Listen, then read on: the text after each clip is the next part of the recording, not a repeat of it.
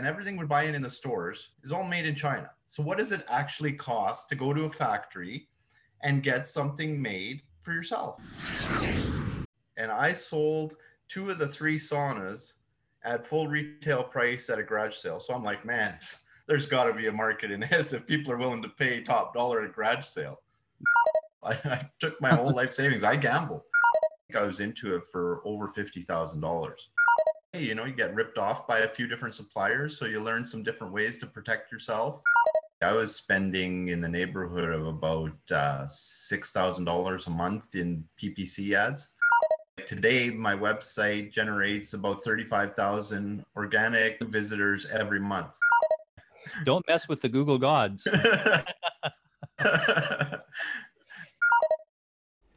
What does it take to be successful with e-commerce?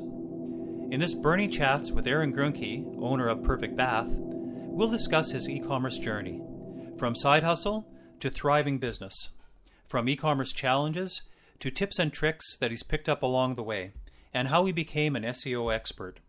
There's lots here for anyone interested in taking their business online or to the next level. I hope you enjoy it. Please remember to subscribe, like, share, and comment. Let's get started.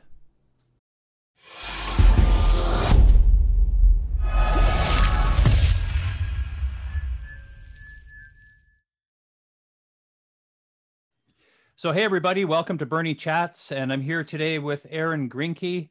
He is a e-commerce website owner that has been very successful with his e-commerce program, and I first got to know him a number of years ago. He was looking for somebody to help him build his website and get more results with his web marketing, and so we got together, and he's been quite successful since. So we're going to talk about his journey. For myself, I had started trying to do things on my own a few years before. So a little bit about that. I have a background in manufacturing, in machining and millwright. And I did that for 19 years. And while I was still working my day job, I tried my side hustle to make a little bit of extra money. And I was overseas with my wife, she being from Finland. I really got to love the sauna and stuff. That's a way of life over there. So I got to thinking, man, things like this are really nice. And everything we're buying in the stores is all made in China. So what does it actually cost to go to a factory and get something made for yourself? So in the days before Alibaba and that, I was actually sourcing product from factories in China. And I had ordered a few samples, brought them over, and we had a garage sale. And I sold 2 of the 3 saunas at full retail price at a garage sale. So I'm like, man, there's got to be a market in this if people are willing to pay top dollar at a garage sale. That's cool. So I want to unpack that a little bit. You're in Finland and you see that people are really enjoying saunas and other sort of luxury items. And then you started thinking, how can I get in this business? And you did a little bit of test marketing in Canada. And the first saunas that you sold, you brought them in from China. Yeah, I guess I was doing test marketing. I didn't even realize it because it was before I knew anything about internet marketing. Or business in general, I guess. That's right. I was in manufacturing. I wasn't a business owner. I was just thinking a side hustle. And, you know, I ended up teaching myself all the importing ins and outs and how to do all the different sourcing and importing. You know, that's not for the faint of heart either, with making sure you got your I's dotted and T's crossed and everything so that everything gets through clear. And yeah, because if you don't have the forms filled out correctly, they're legal forms. And if you don't have the forms filled out correctly, then your shipment could get held up. There could be some issues. I remember once when I was in the promotional products business, we brought in something like 7,000 water bottles for an NHL hockey game that was to be distributed, and they got held up at customs because they didn't say made in the United States on them. So what did we do? A friend of mine who owned a print shop printed labels that said made in the United States. And for like 10 hours before the hockey game, we had a team there putting little stickers on 7,000 water bottles, and we delivered them to the arena like an hour before the game. Yeah, that's crazy. Yeah. So the website you have now is perfectbath.com. When I first met you, it was perfectbath.ca. So we can explore a little bit about the domain name, and maybe you can tell me a bit about your first attempts at getting that business online. What was that process like? And by the way, before we get into that, I should say that in all the dealings I had with you, I don't recall having any idea that it was a side hustle.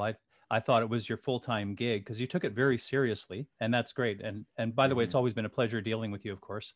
How was it starting up a business while you had a full-time job? Yeah, it was definitely something that it took a lot of time. I had two young ones at home, two little babies, and working full time and stuff. So it was a pretty good sacrifice for the family to do. Uh, but you know what? A lot of people they just want their 9 to 5. They don't want anything more. And where I was looking at is working as a machinist, and right, you're making pretty good money, but it just wasn't paying the bills. And so I wasn't even thinking of it as a full-time job. I was thinking of it, how can I make some extra money to make ends meet? I was working for one of the biggest machine shops in Calgary, Okay. and in 2010 they went bankrupt. And Oh, I had this side thing going, and it was at that time that I decided, do I take the side business and push it all the way to make a living with it, or do I go out looking for another job with 30 other guys? well, that's really interesting too, Yes. because when you have a position, I mean, there's a lot of stability there, especially if you have a family. And so tacking extra money on top of it, especially if the position is covering your expenses and the extra income is a bonus, which is a position that I've been fortunate enough to be in the past, is having the security of a full time position with the full benefits and all that, and then tacking on. I was bringing in probably about $4,000 a month from my websites while I had a full time position. So it was a real bonus. It was like whatever I wanted to buy, restaurants, trips, and everything was all play money. So that was nice. So you had that side hustle, and did it detract from your work at all, or do you think you're still pretty focused at work? Well, I was always someone who I'm always been a top for, uh, hard worker at anything I do. Yeah. Definitely, it kind of distracted things, but I was upfront with my boss there, and he Mhm. was a little bit flexible with things. I was doing CNC programming, so a lot of the times I was doing the programming, machines were running, and I was just watching them. So I had a Okay. little bit of spare time, so I was fortunate that way. That takes a lot of the pressure off, I think, if you have that transparency with your employer. Go ahead. Definitely being upfront with an employer if you got a side thing, definitely clear. Like now that I am an employer and I have employees, I very much value if they're doing something on the side, if they're upfront with me, it's one thing. But nobody likes to have anything going behind their back. So Yeah, for definitely sure. good advice. If anybody does have a side hustle, be upfront with your employer. Well, it'll take a lot of pressure off you personally because you don't want to feel like you're concerned about people looking over your shoulder or doing the wrong thing or whatever. So you can act more genuinely in your position, in your role, and I mean it's a big part of your life, right? Yeah, for Yeah. sure.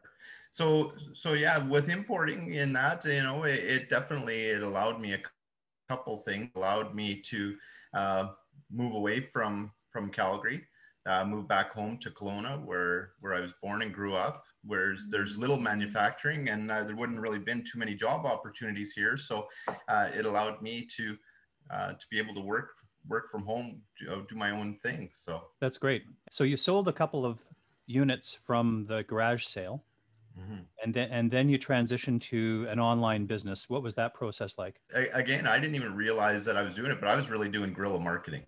I was selling these things on Kijiji, and I developed my first website. I had no idea about internet marketing or websites, and building websites isn't as easy as it is today. But you know what?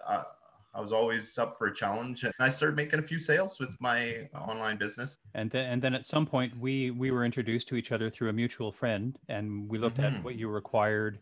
You at the time you were, I guess, going from a flat website, flat files, to an e-commerce site. That's right. So I had built for myself an HTML website, and I must admit, when I look back at it, it was pretty bad.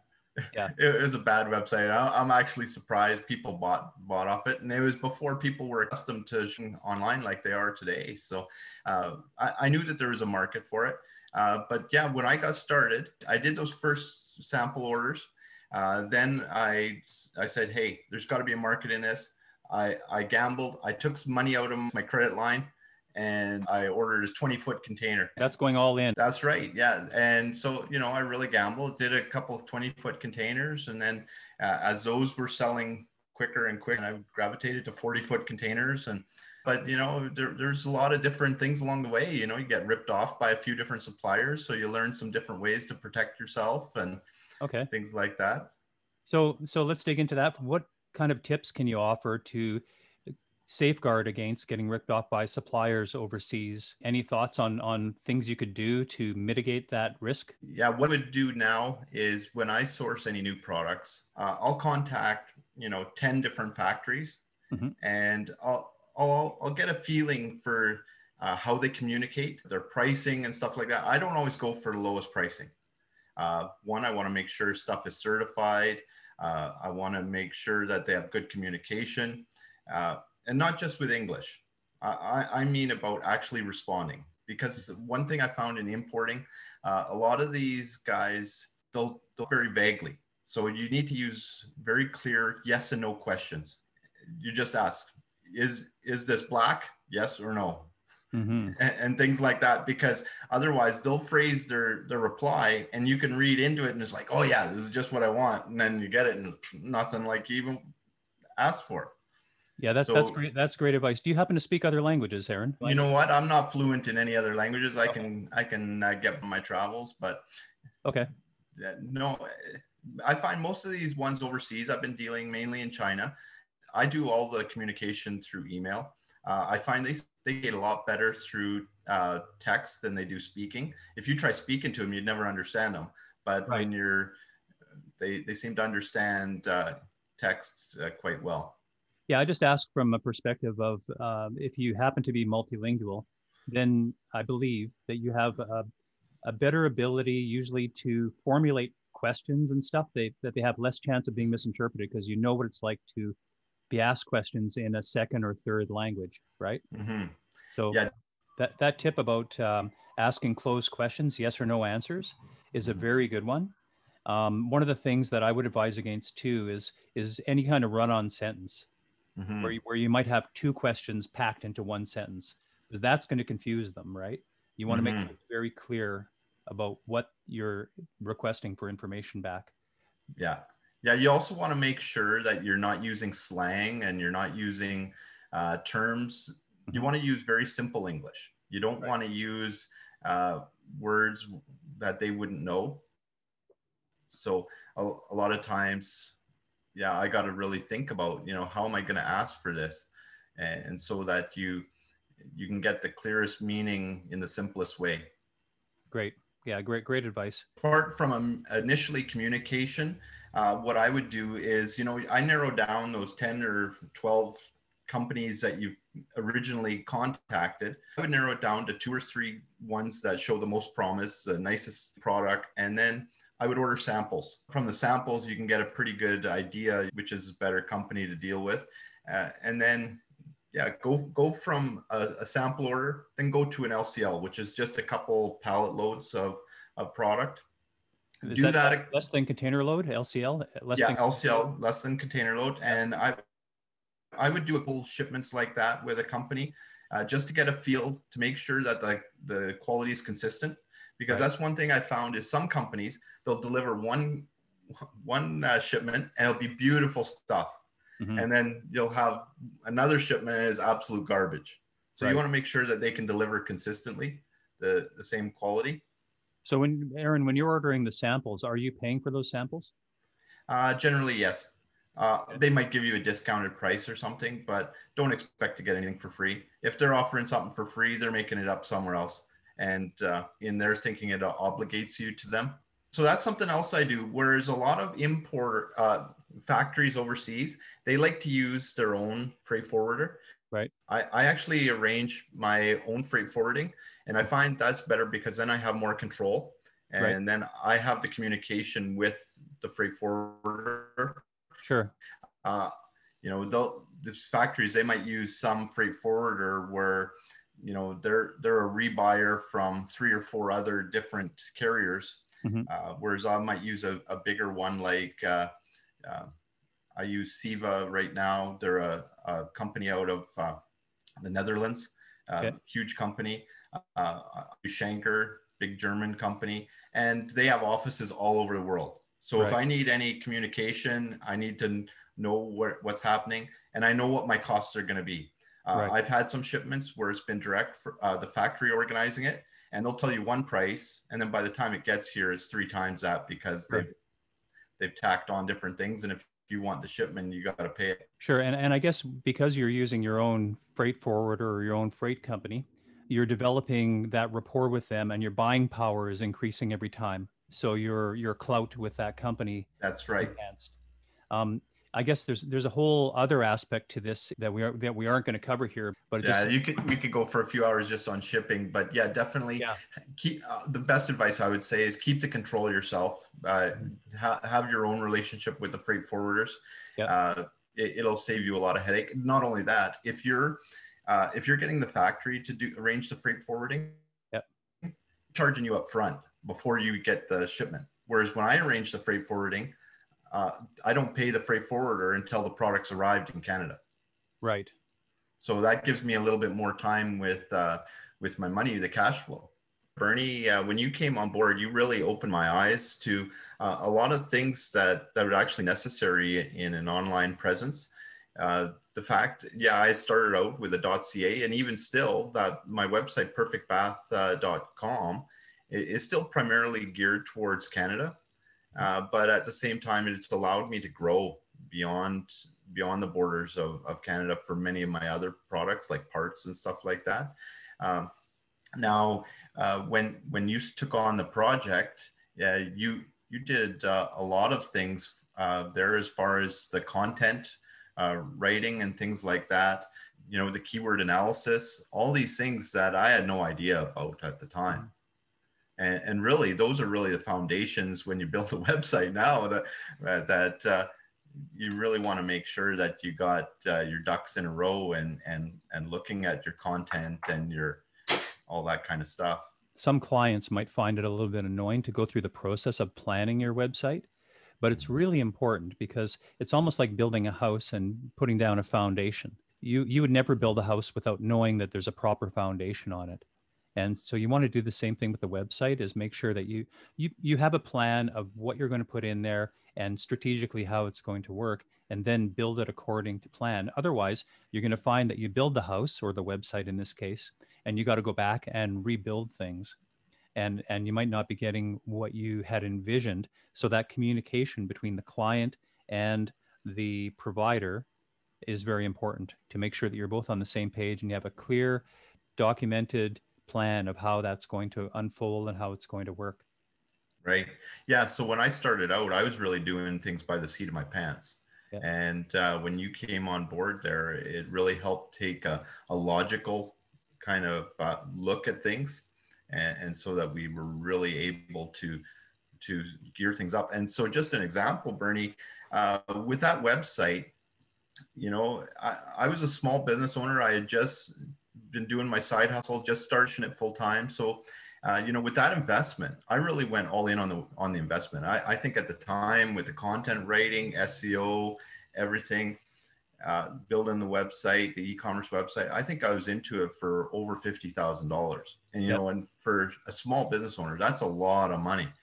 But again, I went all in. I'm the type of person, I don't do things half-heartedly. If I'm going to do it, you either get all in or you get out. Well, And that's a key thing to business, is commitment and stick-to-itiveness, right? yeah. And fortunately, you know what? Doing that really paid off in spades, because my payback of my investment in about 3 to 4 months, which is just phenomenal. That just totally blew me away. Great. How would you break up those costs? Like, can you give us just a rough idea? Like, I know the website was under 10,000 at the time. Mm-hmm. Nowadays, it would probably be 10 or a little bit more. But you know, we're talking 6 or 7 years ago, and honestly, we were building it as, you know, a case study, and we were eager to put it in our portfolio to replicate with other people. Mm-hmm. So I think a big part of the cost was the content writing, graphic work. You came up with a logo, creating the brand. That was a big part of it, and a part of that was really finding my value proposition, what it was that I brought to the market that any competitor around me wasn't. And that's something I hadn't thought about at all. Before that website, did you build an e-commerce site, or you went straight from getting emails for orders to getting actual paid orders, right? Yeah, I had a website and I was selling online, but it wasn't able to take orders online. So I had pictures of the product and everybody had to phone in. I was still making some sales on it. It was actually going pretty well. Mm-hmm. But And this would have been around early 2010s, so like 2012 or something? Yeah, 2012. And and my product being a big ticket item, my product ranges from, $4,000 to $6,000. That's a fair chunk of coin that people shelling out to a company they don't even know. That was an eye opener. And then I was taking orders, through email. I was getting, way too busy. Being able to automate things with having the online orders. Oh man, that was not only the increased business, but just to being able to handle it. That was like a night and day difference too. Yeah, and I think the schedule for that, I think we delivered it in about 4 months or something, if I remember right. Does that sound about right? Yeah, about 4 months or so. And it's easy for a small business person getting antsy because everybody wants, oh man, I want to start making now. But you don't want to rush the process. Yeah. You want to make sure you spend the time to get it right. For sure. And we had a lot of things to contend with then. If I remember right, we did not have the ability. We were built it on WordPress with the WooCommerce plugins. Mm-hmm. Nowadays, we have Shopify. So that's a lot simpler, but not as robust in a lot of ways, especially for SEO and certain things. Now, that being said, we did not have plugins for WooCommerce for Canadian freight addresses were just coming out. If I remember right. And we had to do a lot of importing of postal codes and issues like that. I think we were about 6 months before WooCommerce started really offering robust postal code and freight options. So we had to innovate a little bit in that regard. Yeah, definitely. I remember it was in the early days of WooCommerce. Just talking about WooCommerce and WordPress versus Shopify, just for the listeners, the main difference is, and these are probably the most popular entry-level e-commerce systems, okay? And by entry level, I mean, there's big companies using these, but massive companies use different systems on the back end in a lot of cases. The big difference is that the WordPress systems we're talking about is a self-hosted solution. So you're involved with the servers and you're involved with a lot more aspects of the website. Whereas Shopify is a SaaS model, software as a service. And so you're adding your website to their platform and not having that kind of control and ownership. But then their platform is very thought out, and it's a great way to get online, especially if you already have traffic and people coming to you, in our opinion. Would you agree with that? Yeah, definitely. Shopify is a good platform. It's really a simplified version of WooCommerce, and so it does have a lot more limitations than WooCommerce, a lot less flexibility. But you know what? For somebody wanting to get started, it's a simple, inexpensive way to get started online. Good. And so you're running on WordPress with WooCommerce plugins, and from the time we launched the site, you talked about a fairly sizable budget for small operators. I think you were going to break it down into what aspects there were. There were the website, the writing. That budget included promotion as well. Maybe you could talk to me a little bit about what you did to promote the site and what that process was like. It was a learning process, obviously, right? Yeah, absolutely. So initially, I was spending in the neighborhood of about $6,000 a month in PPC ads. So, PPC being pay-per-click. So that would be things like Facebook and Google, and every time somebody clicks on there, you pay a small fee. Yeah. So I started off with that, and I was getting at the time about 300 organic visitors a month, and the rest was pay-per-click. With the PPC, I was able to get my visitors up. I was up around 20, 30,000, which is pretty good audience. 20 or 30,000 visitors per month? But that was with the PPC. So I was making a considerable investment to get these visitors. Right. Then I started investing in SEO work with the website. So Okay. part of the scope was the on page when the site was being built. And then we had one of your team members at the time started with the off page SEO. With that investment, I think we started about $1,500 a month or something like that with SEO off page. And with that, uh, within about a year and a half, 2 years, I took it up substantially. Like today, my website generates about 35,000 organic visitors every month, and that's organically, and I don't do any PPC anymore. Yeah, so maybe if you don't mind talking about that process a little bit, I guess maybe you can talk a little bit about what you learned in SEO as part of it. But the process that I'm thinking about is when you are investing in your PPC campaign, you're capturing emails and you're developing an audience, and eventually that can kind of take on a life of its own, and you have a brand that people are coming to more than having to pay to get them there. Yeah. Well, the biggest thing, Bernie, that I found with the difference between PPC and having organic visitors that naturally come to your website through a Google search Mm-hmm. is the quality of the visitor is so much, the user intent is so much higher. With PPC ads, my bounce rate was, 95, 96%. Whereas with my organic visitors now, I have a bounce rate of about 2.5%. So that means that people are staying on the website longer, they're taking action, they're not just coming to the website, quickly going somewhere else. So they're actually a quality visitor. That's great. Those are phenomenal stats and quite a massive increase. Maybe I should just unpack what that is. So the bounce rate is the amount of people that come to your website, they land on the first page, and quickly enough, they're moving on to a different website. So they're bouncing off the first page that they arrive at.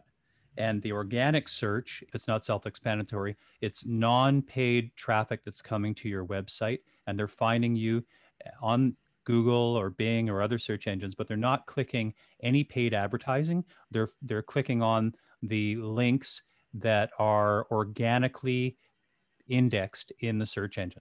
Yeah, so a lot of that was with the work you did initially, Bernie, with the content writing.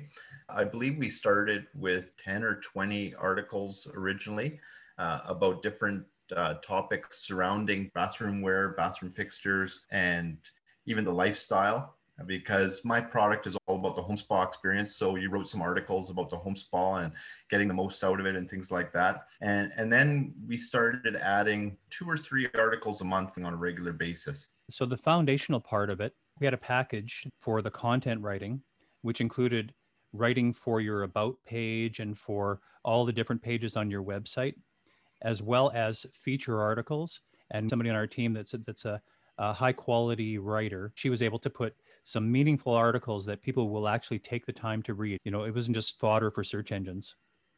Yeah, one thing I really liked about the process that you did, Bernie, rather than just hiring a writer and telling them write me an article, is you actually had the right contact me, and they interviewed me a little bit to get an idea about my product and about how it works, and that way they were able to formulate the articles that just hit it just the way we wanted. Part of that process too is not only understanding your business, but also understanding your voice and how you operate, so that it's more reflective of your company's persona. And like even a lot of the on-page stuff where you would think like just descriptions and title tags and things like that, you'd think, oh, I can just make something up. Mm-hmm. But the way that the writers are able to make it so much more enticing using their descriptive words and things like that, I think that really helped to draw visitors into the website. It kind of captivated them. And so you worked with Rob on SEO for a long time. He became a bit of a mentor to you, and as he was to me as well, or certainly was a wealth of information and quite happy to share his knowledge. How did that all unfold? How was that experience? Yeah, Rob Green. If any people know him, he's a good guy. He's kind of transitioned his business model to a little bit different than he was doing back when he was working with me. He was able to help show me what I needed to do to continue to develop the website so that it wasn't just a once and done thing. He showed me that it continued to evolve, and even the off page and the on page, as Google logarithm changes and stuff like that, we needed to make changes to the to the different category pages to make sure that it kept relevant with the search engines. That's great. Yeah. So I want to unpack a couple of things you said there. One of them is on page. That refers to all of the technical changes and the writing and images and everything that you do on your website.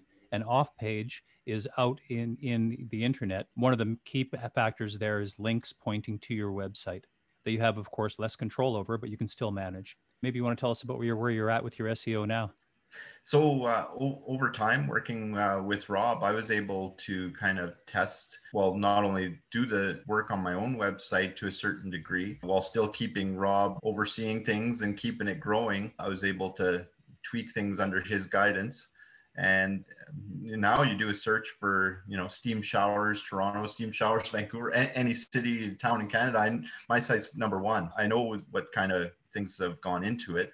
And I worked at replicating that on a couple of my own other websites over the last 10 years. Mm-hmm. And I got confident that I can do this consistently now. And so just in the last couple of years, I've been offering my own internet marketing services to other businesses as well.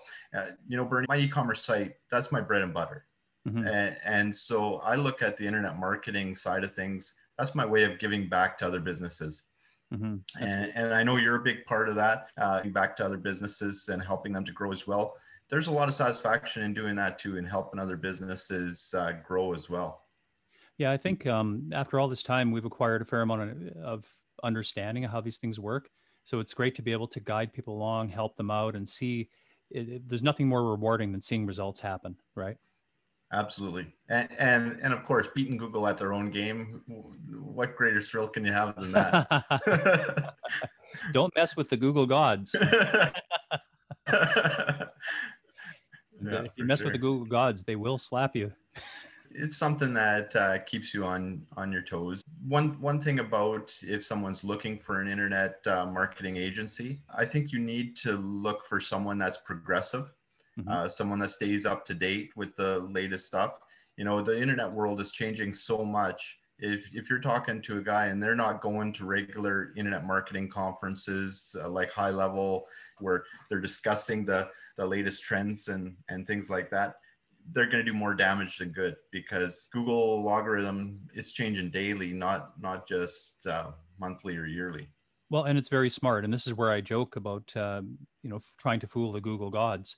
You have to do things in a way that is natural. What you're trying to do is you're trying to serve your clients. And a big part of Google's reason for being is to serve the clients. So all of those algorithms they have in place, it's like a safeguard to make sure that people aren't trying to fool the system and that they are actually delivering results to Google. Because what Google wants is that when people type in showers and bathroom fixtures in Vancouver into the search engine, Google wants the people who are typing that in to be satisfied as soon as they find the first, second, third result or whatever result they click on. They don't want them to bounce somewhere else. They want them to stay on that website for a given amount of time. And that tells Google that the visitor is getting value from the results that Google pitched them, right?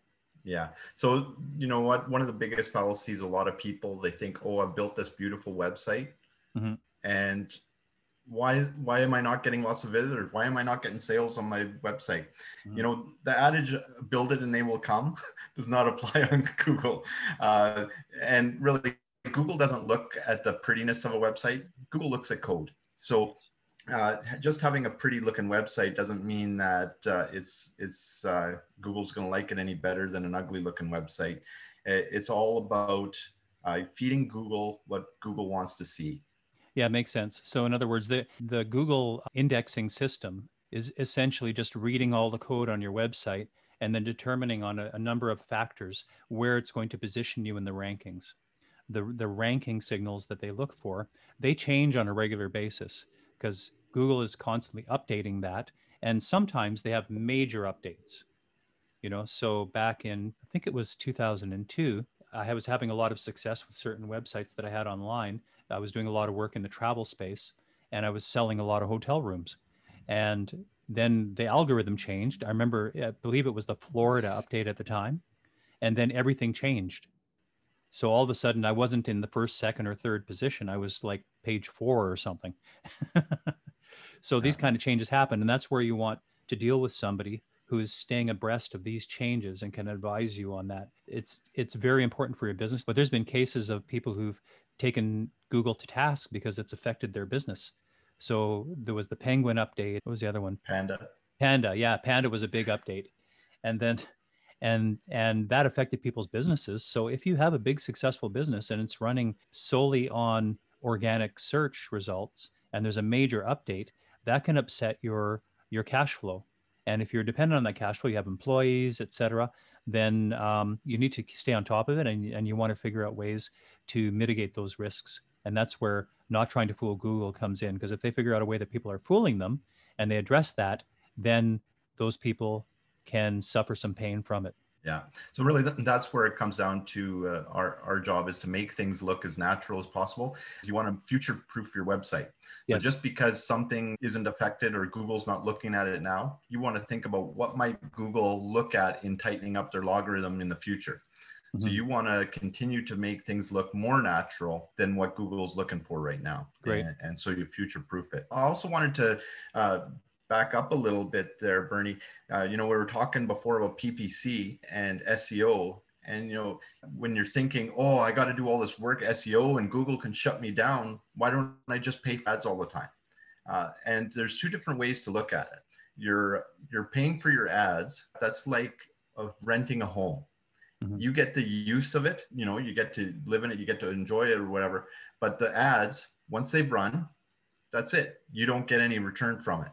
Whereas when you own your own home, you can invest money in it and you go to sell it, it becomes an asset. It's a valuable thing. And same thing with your website. When you invest money in your website, get it to bring organic visitors, you're getting that return. It's not money lost out the door every month. It's an investment that at a future date, when you go to sell it, that can be a substantial asset to your business. Yeah, and I think whether you are in an e-commerce business or whether you have a brick and mortar business with a successful website attached to it, it is part of the valuation of your company, that domain address and the website on it, as well as the mailing list, especially if they were paying customers. But those all add up on the assessed value of your business when you do go to sell your business, or perhaps even section off parts of your business to sell off. What kind of challenges would you say were the biggest challenges in that process of getting to the point where you had the side hustle and getting to the point where you had a successful, repeatable revenue stream coming in from an e-commerce website? What sort of challenges and what words of advice do you have to deal with those challenges? We've already talked about a number of them, but maybe there's some other ones. Yeah. Well, a big part of it, Bernie, I think the biggest one is the fear of pulling the pin, that guaranteed paycheck versus going it on your own. It's easy to dabble in something, but when you make that your focus and you go all in, it really changes your outlook. You're not just like, oh, can I make an extra few bucks, or I need to pay the bills, I need to grow. And, you get the different challenges over different times where I took my business from an online business. I grew it into a storefront where I had employees in the warehouse, things like that. And now in the last few years, I've actually eliminated my storefront and gone back to a strictly online platform, and that cuts my overhead. But you just see how trends change over time, and you really got to look down the pipe. You can't just wait until these things hit you in the face and then try to change. You really got to look at what the trends are and prepare for them. And that's one thing I've really tried to focus on, is look to see in advance what changes are coming. Like here now, a big change coming in the next few years is with crypto. There's so much talk about it, and even governments are getting in on the bandwagon and trying to figure out ways to control it. So, well, to control it and to prosper from it too. But I do have a guest lined up, and he's a crypto expert. So I'm looking forward to that. And if you're interested in crypto, look for that one. It'll be the one with Kevin Carthy. So at what point Would you say, you said there's a big transition from moving from the side hustle to going all in and full time. Is there some kind of a measuring stick or a marker that you would say people should look for to know when it's time to consider making that jump might be the best? The last thing we want to do is be responsible for people throwing away their jobs and not being successful. So Yeah. Yeah. You know what? For myself, I probably waited too long. The best thing that happened to me was the company I was working for went bankrupt. Hate to say it, it was a great company to work for, but it forced me to make that decision. We're too afraid to make it on my own. I think the thing to look for is if you're starting to make as much money or more money than you're making on your regular gig, right. it's time to push it. And you got to look at your time. Yeah. You know, if you're finding that you're consuming all your time between your work and the side hustle, Mm-hmm. you know, the old adage, something's got to give. And of course, you don't want to sacrifice your family life or your health. So I think if you get to that point, it's time you got to make the call that, you know what, either you make it a go or you stop it. Would you advise people to maybe set a benchmark in advance and say, okay, once I get to this level, that's the time I'll do it? Or just to wait, let it evolve and then decide as they go? You know what? It's always good to have goals, Bernie. I don't think anybody can predict how long it'll take to grow a business to a certain level. Mm-hmm. But if you have goals that, you know what, I want to get to $5,000 a month or $10,000 a month, things like that, definitely having a goal is very important. You can't just leave things without a goal for the future. So I want to talk a little bit about where you're at now. One of the things that I kind of want to make clear, though, is that when you were investing in your website, you said you're investing about $6,000 a month. How much were you getting back in revenue from that expenditure? So that's the surprising thing. I was spending all this money and I didn't even realize you were actually one of the ones that helped to break things down and look at how much investment I was actually getting returned from my PPC investment. So I was spending about $7,000 a month in PPC, and I think I was making back maybe 2,000, if that. I was outlaying a lot more money than what I was spending in PPC stuff. So that's where really yourself and Rob Green helped me to look at the value of an organic customer. When you look at how much you're spending per month Mm-hmm. on getting a customer in PPC ads, and you look at if you can bring in that many more paying customers without having to pay for them, over time, you see how that balance changes because, okay, so you're spending $1,500, $2,000 a month in SEO off-page work every month in helping to improve your website in the rankings. And all of a sudden it's bringing in more and more sales. Well, all of a sudden, if you compare, okay, I'm spending $2,000 a month in SEO. I was spending $6,000 in PPC. What's the sale difference, the cost per acquisition of a customer? It really opens your eyes to the value of investing in your company, the SEO. So is part of that the lifetime value of a customer, the calculation for lifetime value? You know what? With my product, it's more high ticket items, so I don't really have a lot of return customers. I get some, but that's not a big part of it.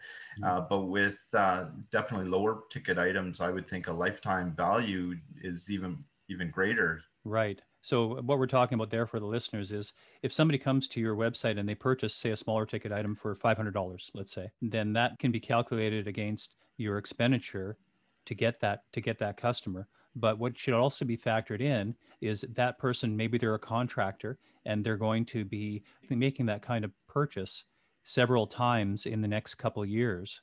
So that was what we mean by lifetime value. Are they going to stick with you and purchase on a repetitive basis?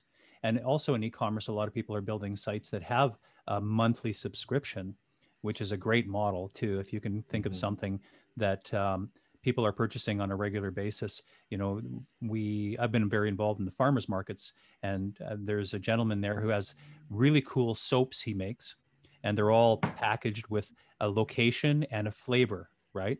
And I said, well, why don't you start like the flavor of the month soap?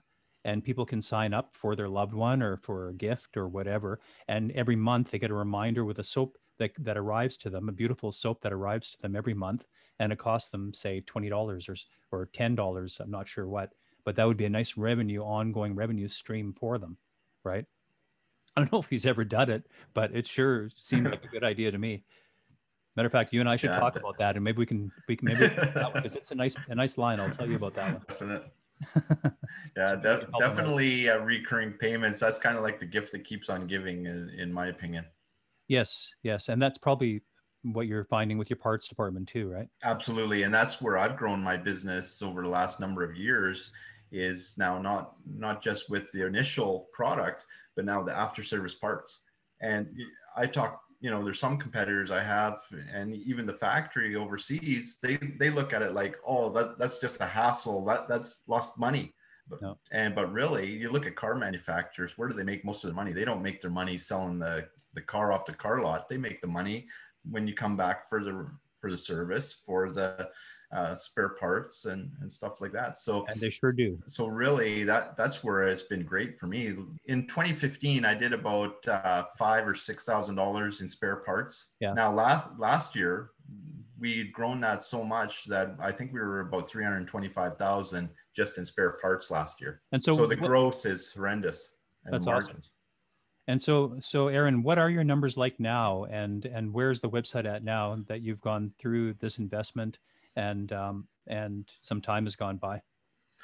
Yeah, so the website now, I think I mentioned initially we had only 300 organic visitors. Now we're getting about 35,000 organic unique visitors every month. Sales, when I started off, I was making probably $8,000 a month in sales on the website. Now my website does about $100,000 a month in sales. So $100,000 a month. And how much is your average sale? My average sale, shower and that, they're $5,000 to $6,000, whereas the spare parts, they could be anywhere from $20 to $500. So you got a $1.2 million business there, roughly. Yeah. And so now where I'm at with the company, I've grown it to a point that, I've had my run with it, and I'm changing my focus, my interests. Mm-hmm. So I've been wanting to progress more into the internet marketing side of things. I've been advertising the business for sale, and it's become a valuable asset. And so I reached out to you lately with something that I saw on your website needed some adjusting. And then we got into the discussion about SEO, and I was quite pleased to hear that you're taking a big interest in SEO now. You've obviously learned a lot over the past, 8-9 years. And so we've started working on projects together, which is really cool. So, and it's great too, because we have this trust level that we've known each other for a long time. And we've had, when you go into a systems implementation or even building an e-commerce site for 4 months, you get to know each other pretty well. And so I know that we can work together. So that's great. And now we're working on SEO, search engine optimization projects for a couple of clients that I brought in. And now we're probably on our way to doing more in that regard. Which is great. I'm really looking forward to working with you on it. And now with your perfectbath.com, we didn't talk about the domain, and we also want to talk about what you're doing with that site now. Yeah, well, I tell you, Bernie, when you came on board and I had the .ca domain, and you were trying to show me the value of having the .com, just in the fact that it's more recognizable. And internationally, yeah. So, even just the fact that, if somebody's doing a search, they don't usually put in .ca, they'll usually put in .com first. If they're thinking of, I know this brand, they would normally just off the cuff put in .com. Yeah, there's a good possibility they'll do that. So why not be there? And then of course we looked, and that domain was taken. And one thing I didn't even realize that you opened my eyes to is contact the people, ask if they want to sell it. So we made that investment. I think we actually paid a pretty good chunk of coin for the site, for the domain. Right. Yeah, it took some negotiating, but we got it down quite a bit, and I did that on a fee for service basis for you. And yeah, so you did the negotiation on that part, and actually they wanted quite a bit more for the domain than what we actually got it for, because I didn't realize you can actually negotiate. I thought when you see a domain online or this for sale and they put, $4,000 or whatever, you figure, well, that's the price, Yeah. But you were able to negotiate it down quite substantially just by communicating with the owners. Growing the website, or what am I doing with it now? So originally it was like a Calgary-based business. to being Canada-wide, and now it's pretty well international now. Oh, great. Good. So where do you get orders from? Do you get orders from outside of North America? Absolutely. Now I'm actually getting orders for parts and stuff like that from overseas. In the last month, I've got orders from Norway, Saudi Arabia, India, Malta. Wow. So we're touching so much broad, and I think that's one thing that, as a small business owner, when you start off with a business, you don't really envision it to grow as big as what it can be. You always think, oh, if you're dealing in one city, Vancouver, Calgary, wherever, you think, oh, this is my market. But what I've learned over time is you don't want to put yourself in a box. You want to be able to think, how can I grow this? And that's the thing. If you have a brick and mortar store, you're pretty locked in. You're on that location on the corner, unless you open up more stores around, which is a sizable investment. But with a website, it's so much easier to reach out and expand your reach just by doing a little bit of online marketing. Yeah, I can totally relate to that. One of my first experiences with that was when I had my promotional products company in 1994, and we put our first website online. And then didn't take long before we were all of a sudden getting emails and inquiries, and I was jumping on the phone with people in New Jersey. I remember getting off the phone with a guy in New Jersey, and I hung up and I went, wow, he's going to order $5,000 worth of imprinted letter openers. I would have never seen that before. And at the time, it was just mind blowing. I thought, wow, there is power in this. Mm-hmm. Absolutely. And I think a lot of people, even to this day, they still underestimate the power of the internet and a website. Mm-hmm. So now you've got this very successful e-commerce site doing what sounds like 1.2 million a year. What are your plans now? So my plans now, I'm in the process of selling the business. Mm-hmm. I had some personal things. Lost my father last year and stuff, and so my focus has kind of changed. So I want to move on from that, but it's a valuable asset. So I have my investment in it. So of all the work that I've done in it, mm-hmm. The website is worth a fair bit of money. I'm looking at about $500,000 for the business. Great. So you build a sizable asset there that you're going to let somebody else take over and benefit from. That's great. And you're going to cash in on it, I guess, which is great. So it sounds like a win-win situation. Who would be a good buyer? Who would be a good buyer for your website? Just I don't want to do too many shameless plugs here, but why don't we talk about that a little bit, because people might have their own website and be thinking, okay, how do I exit from it? Where do I sell it? How do I sell it? Yeah, well, online there's a couple different websites. There's Flippa, there's Empire Flippers. Mm-hmm. They're great places for selling websites on.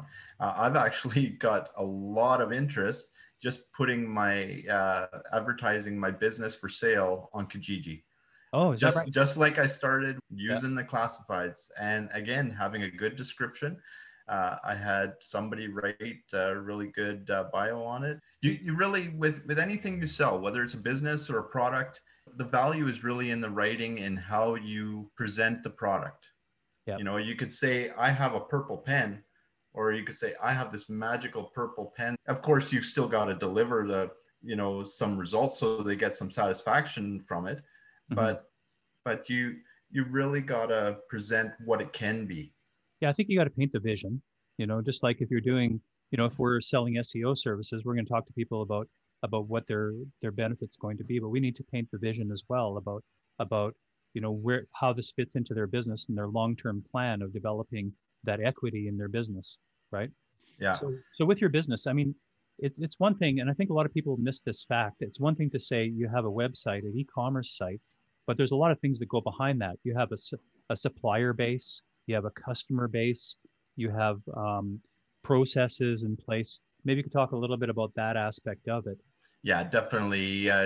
Things over the last 20 years have definitely made it a lot easier as far as drop shipping and mm-hmm. and different things like that. But you still need to be able to have control of the product that you're delivering a quality product that you're delivering in a good time. Look at Amazon and eBay and stuff. You can buy anything, but you're waiting 2-3 months for the product, and Right. a lot of times because it's coming from overseas. So you still have to have the distribution figured out that you can get product in a timely manner and consistency. Really, the way I look at it, service still is king. Presenting it online in an e-commerce platform is just a way of getting it out there. Right. You still have that service. Years ago, I had joined the Better Business Bureau, and one adage that really stuck with me that they mentioned is do what you say and say what you do. So with that, you want to always be making sure that you're fulfilling the promises that you're stating online. So if you're creating an e-commerce store, you have to be prepared to meet the customer's expectations with customer service or delivery times, things like that. Yeah, and that can, if you don't, it could backfire on you in other ways too, with reviews, and having the trust factors and social proof online is very beneficial to having an e-commerce website and giving people the comfort they need to pull the credit card out of their wallet and put the credit card into an unknown system. Maybe you can even speak a little bit about that, about what you found to be effective ways of lowering that hesitation on e-commerce site so that people feel comfortable and that they're making a good choice in purchasing from your site, especially with higher ticket items, because obviously the more it costs, the more time people are going to deliberate in and talk to their spouse, et cetera, about making that decision. Well, you know what? The way you can almost look at it is, imagine you're meeting someone for the first time. Mm-hmm. How do you break down the barriers so that they come to know you for who you are, and that they trust you to open up to you? Mm-hmm. Well, we want them to open up their wallet to us. So you want to have those trust factors that show them why they can trust you. So you want to have reviews on the website, honest reviews, of course. And again, talking about your policies, how you deliver, how they can contact you. Right. Customers got questions. Nothing worse than going on a website and you got a question and there's no way to get in touch with anybody. You got to search through 5 pages even to find an email or any kind of phone number if they have one. A lot of times, I speak for myself when I go to a website like that. If they want to be so vague with talking about how to contact them, I really questions whether I want to do business with them. If you have to follow up and find out where your order is or have any issues with the product or the order, you want to know you can get a hold of the people. Yeah. Again, with a higher ticket item, I would recommend belong to the Better Business Bureau. Then you can have their badge, which links to your account. They go out with them. So these third-party sites, they do have some promise. There's Houzz, there's Homestars for different service industries. And these are review websites for specific industries. That's right. So again, you want to show people why they can trust you. Why should they do business with you than with your competitor? Right. And it's not all about price. A lot of times my prices are higher than my competitors. Mm-hmm. But where I try to excel is with the customer service and after service support, that people, they can take that to the bank, that's worth something. You have an 800 number? I have 1-800 numbers, being that I advertise nationally and internationally. The 1-800 number has helped with that. You can get them quite inexpensively now. I use a platform called eVoice. Yes, I use them as well. They've been pretty good. Yeah, but there's many other platforms like it. It used to be, you'd think, oh, a company has a 1-800 number, they must be a huge organization. With online, you can really present yourself to make yourself look a lot bigger than you really are. The thing is, you just want to make sure that you're fulfilling your customers' expectations. Well, and I think it's presenting a professional image, right? And having been in video production, that's a good way to present a professional image too. Is if you have a high quality video that people could see, could be a $5,000 investment, but it can pay dividends. Yeah, exactly, Bernie. And you know what? Not even just e-commerce, but even for a regular service industry, I've worked with a landscaping business, and they just got started out. They had a crummy website, almost no presence at all. They were finding it hard to get work, but they figured when they did get an opportunity to meet with a prospect, that they had to bid low for the jobs. But with having a professional looking image, a professional website and things like that, all of a sudden, not only were they getting more phone calls asking them to bid on bigger jobs, but they could also charge more because they had that professional image, that professional look.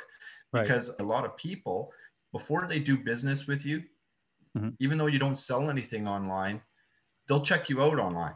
Sure. And people generally within 2 to 4 seconds, they make a decision whether they want to do business with you or not, just based on your professionalism of how your business looks. Well, and I think what you're doing there too is you're alleviating an obstacle, right? So if people come to a website or they deal with you anywhere, and they see that you're not taking the time to be professional, to be concerned about your image, then the perception is subconsciously, if they're not looking after themselves, what makes me think that they're going to look after me? So I think Absolutely. that's part of it, and that's part of developing the credibility and trust factor. Yes. So it extends a lot more than just online e-commerce. It extends into Sure. even service industries. Yep, absolutely. We mentioned that we're going to work together on different projects. Tell me about your plans with SEO. I firmly believe that if you're going to sell a service, you got to invest in yourself, and you can't just be practicing on clients' websites. You have to have your own properties and stuff like that to be staying abreast of things and testing things before you're doing it with clients' websites, to make sure that what you're going to be doing is not hurt their website and it's going to get them the results that they're wanting. So, are there any other challenges or tips or anything that you'd like to mention for people? Anything else come through your mind about some value we can offer people on this podcast? Well, I think the biggest one, and it was a big eye opener to me, that if you got an idea, it's never going to be anything if you don't run with it. If you have something that you believe in, run with it. And you know what? It can be a sizable investment. It can be a matter of taking your life savings. I did that myself. I took my whole life savings. I gambled. Yeah. But the thing is, if you believe in something, that it's a good product, a good service, it definitely pays to get that extra support, get that extra help. I'm the type of person where I can do most anything myself. I'm very capable, but I can write, but I'm not a great writer. I can do graphic work, but I'm not a great graphic artist. Right. I'm mediocre at best. So one thing that I've learned over time is hire the people that are experts in their field, and you will be able to grow so much faster than trying to do it all yourself. Definitely when you're starting off a business, I can see the benefit of guerrilla marketing, doing things very cheaply, as inexpensively as possible. But you also have to realize you need to invest in the right things. And honestly, the online presence is the best use of your money that business can use these days. I still see some businesses, and they don't want to pay $500 or $1,000 a month for SEO services, but they're still putting a $1,000 newspaper ad in, or a Yellow Pages ad that have no results. You have no way to track any results with it. Whereas everything with online marketing is all trackable. You can track down exactly what result you are getting from an ad. You know exactly where your money is being spent and the results you're getting. When I first saw the graphics you put on there, I had my designer create some nice looking, elegant graphics, and then you guys decided to put these sale signs and 10% off and stuff like that. And I know what works for the customer and what makes them feel comfortable or motivates them to purchase is what counts, not necessarily how pretty it is, but I do like a pretty looking website. Yeah, definitely. That's two different scopes, Bernie. I see a lot of clients that they build a beautiful looking website, but they miss the point of the conversion. Right. And that's the thing. The goal isn't just to have people come to your website and say, "Oh, that's pretty." You want people to buy. You want people to take action and call you or whatever. And you can't fall in love with the design. You can't fall in love with the platform. You got to work with what is best for your product, for your business, so that if you're on Shopify and you've outgrown it, go to WooCommerce, go to Magento, different things like that are going to really fit your needs. And the same thing with graphics. You can't just fall in love with one graphic and keep it forever. Well, and I think this is going back to scoping out the actual website design and development as well, is making sure that you know what you want the website to do for you? What actions do you want people to take when they arrive at the website? Those sorts of things. And then you can worry about aesthetics around that. But the key thing is, what functionality is it you're looking for? Are you looking for people to purchase? Are you looking for people to call you? Are you looking for people to engage with your content? What actions do you want them to perform? Do you want them to fill out a quotation request form? So these kinds of considerations are all part of the scoping of the website, so that you know that you're investing in a plan that's going to deliver the results that you have in mind and are going to move your business forward. Yeah. Yeah, absolutely. That's right at the top of the list, what you should have in mind when you're growing any business and online. I've worked with some clients, they start off with a free Wix website and they don't want to make the investment to move the website to WooCommerce, for example, or just WordPress. So that it can be more flexible and they can add their booking and things like that. Instead, they're stuck with limited features, or either that or they end up having to pay so much more money to be able to do half as much that you can do a lot easier with a different platform. Right. And getting the return on investment from it. Absolutely. Return on investment should be the number one feature, rather than just thinking, you know what, I built it, so I'm in love with it. That is a big sticking point for a lot of potential clients. Well, and I think another part of that too is understanding who your client is. At one point we talked about being broad, but I've had a lot of people, when I talk to them about target marketing, the old story, you ask a customer who his market is, and he says everybody. And you go, okay, great. If you're selling to everybody, you're selling to nobody, right? You need to understand who your target market is. And just because you pick a target market, it doesn't mean you can't sell to people outside of that target market. So if your target market is, homeowners who have, a house of 3,000 square feet and live in the suburbs, there's no reason you can't sell to somebody who is a contractor who lives downtown and doesn't own a home, But your message has to resonate with an audience in order for it to be effective or to maximize the effectiveness. Great. Anything else we should throw in? What are your thoughts? No, I think that's pretty good. Yeah, I think we covered a lot of ground. It's great having you, Aaron. Thanks so much for taking the time, and wish you all the success with perfectbath.com and also the SEO side. We'll be obviously in touch with that and working on some exciting projects together. Thanks for having me here, Bernie. It's been a pleasure to talk with you. Awesome. Take care. Over and out for now.